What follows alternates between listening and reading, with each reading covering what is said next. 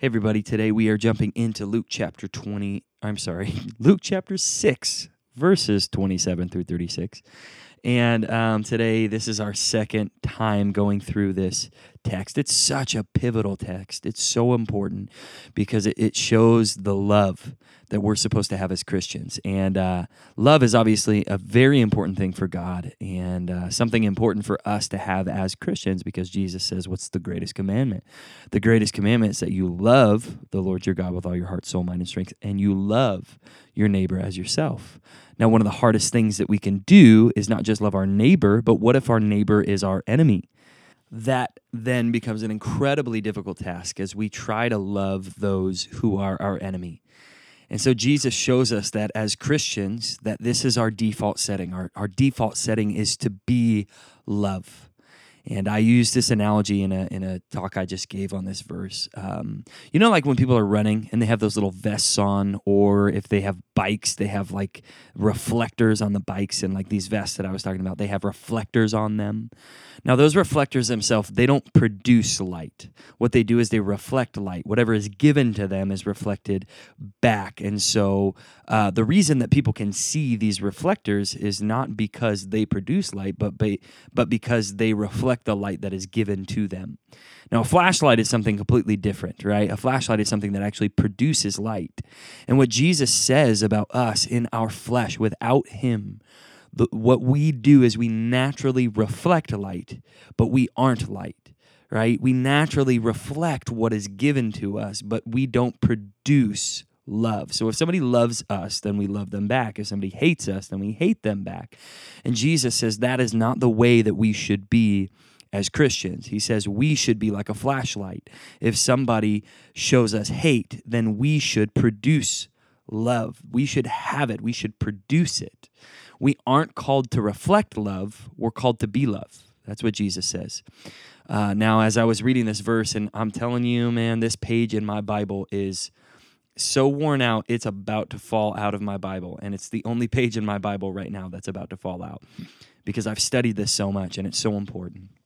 But as I've studied this, I said, Jesus, I can't do it. I don't know how to do this. I don't know how to love my neighbor. And Jesus, he really showed me just a way to do this.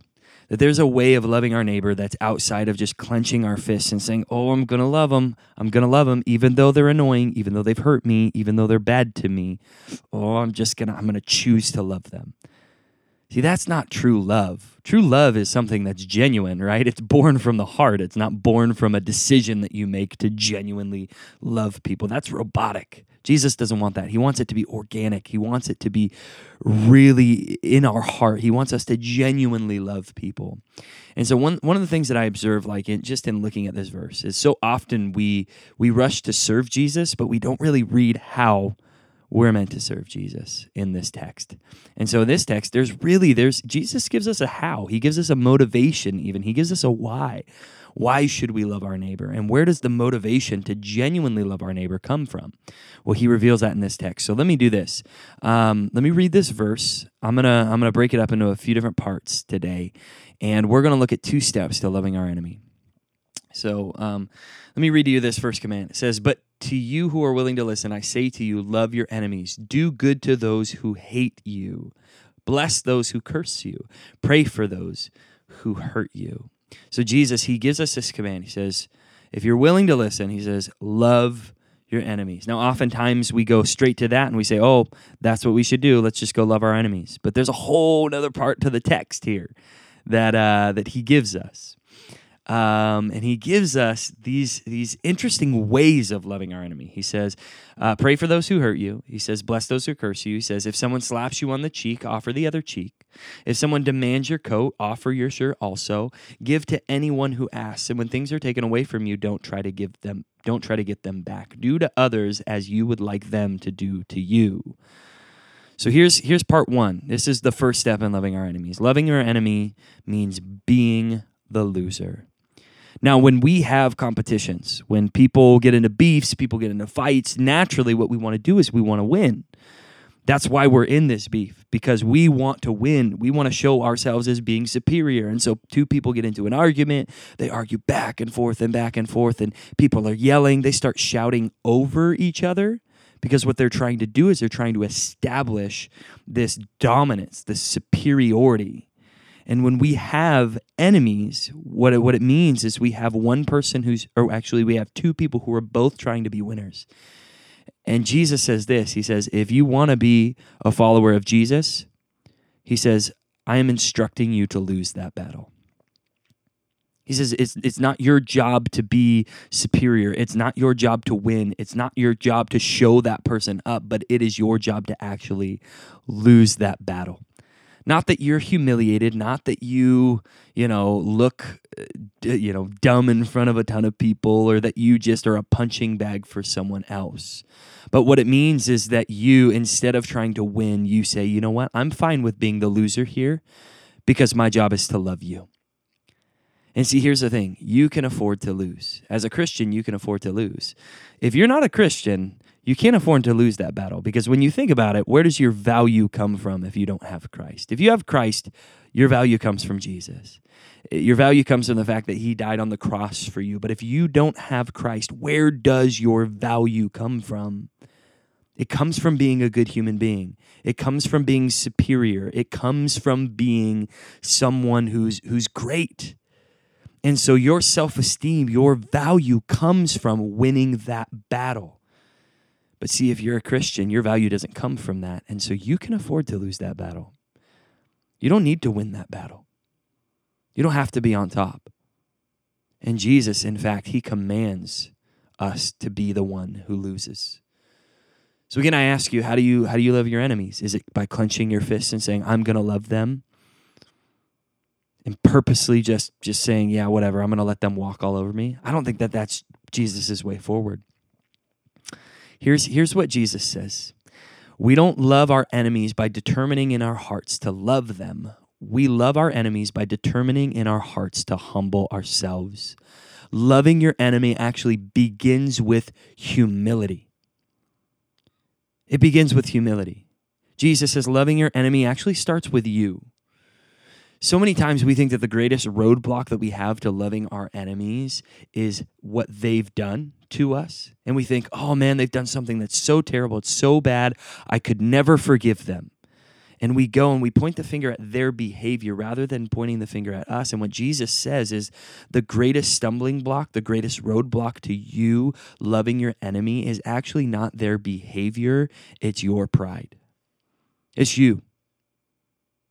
I mean, we get wounded by the behavior that other people have toward us and the things that other people do toward us. We get wounded. And so that just raises up our pride in us because we're trying to prove our value and we're trying to heal that woundedness by being prideful and arrogant and trying to be better than them and superior to them. And Jesus says, if you can't overcome your pride, you can't love your enemy.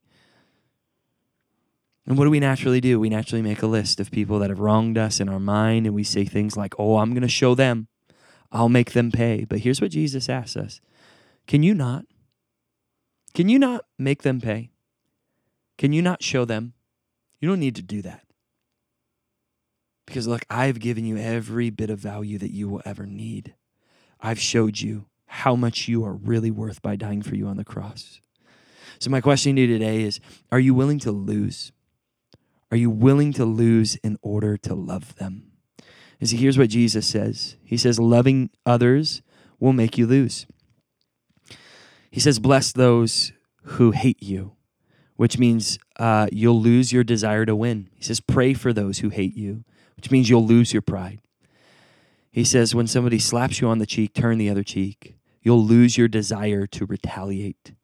Jesus says, if somebody steals your coat, don't try to get it back, which the coat was the most expensive part of somebody's wardrobe. And in court, you could actually take that person to court for stealing your coat, and you could get all that you were owed back. But Jesus says, would you lose your right to get back what was stolen? He says, would you lose your right to choose who to love? Jesus says, give to anyone who asks, right? And he says, don't try to get all your stuff back. He says, lose your comfort. He says, lose your comfort. See, Jesus, he asks us to lose. And then he goes on in verses 32 through 36. He says, if you love those who love you, why should you get any credit for that? Even sinners love those who love them. He says, look, it's in human nature that everybody will love those who love them. But you know what's supernatural is loving those who don't love you. And if you do good only to those who do good to you, why should you get credit for that? Even sinners do that much. And if you lend money only to those who can repay you, why should you get credit? Even sinners will lend to others other sinners for a full return. Love your enemies, do good to them, lend to them without expecting to be repaid. Then your reward from heaven will be very great, and you will be truly acting as children of the Most High, for he is kind to those who are unthankful and wicked. You must be compassionate as your Father is compassionate. So here's what Jesus says here. This is part 2. Loving your enemies means realizing you were the enemy. You were the enemy one time. At one time, you were the enemy. And so Jesus says loving your enemy means realizing at some point you were the enemy. Now, what does Jesus say? He says this. He says, if you love your enemy, you will truly be acting as children of the Most High. So what is God trying to do? God is trying to get you to love your enemy because you are a child of the Most High God. You are a child of the Father in heaven. His DNA is in you. And so where does the motivation come from to love your enemy? Here's the first place it comes from. You're a child trying to be like your Father. Jesus is in heaven, and he is the perfect Father. And if you're a child of the Father, you want to be just like the Father. And so I would ask you today, do you want to be like your dad? Do you want to be like your Father in heaven who loves people that don't deserve it? See, here's the deal. If you understand the gospel and the Father, this love will naturally flow out of you. If you understand the love that the Father has for you, then you will naturally have a love that flows out of your heart. You'll be a love producer, not a love reflector. And understanding the true gospel is the key. Because here's what it says. It says, you have a Father in heaven, and here's what he does. He is good to those who are unthankful and wicked. There's the key right there. That's where the motivation comes from. That's where the power comes from. It comes from you realizing that there is a God in heaven who loves those who are unthankful and unwicked. And guess what?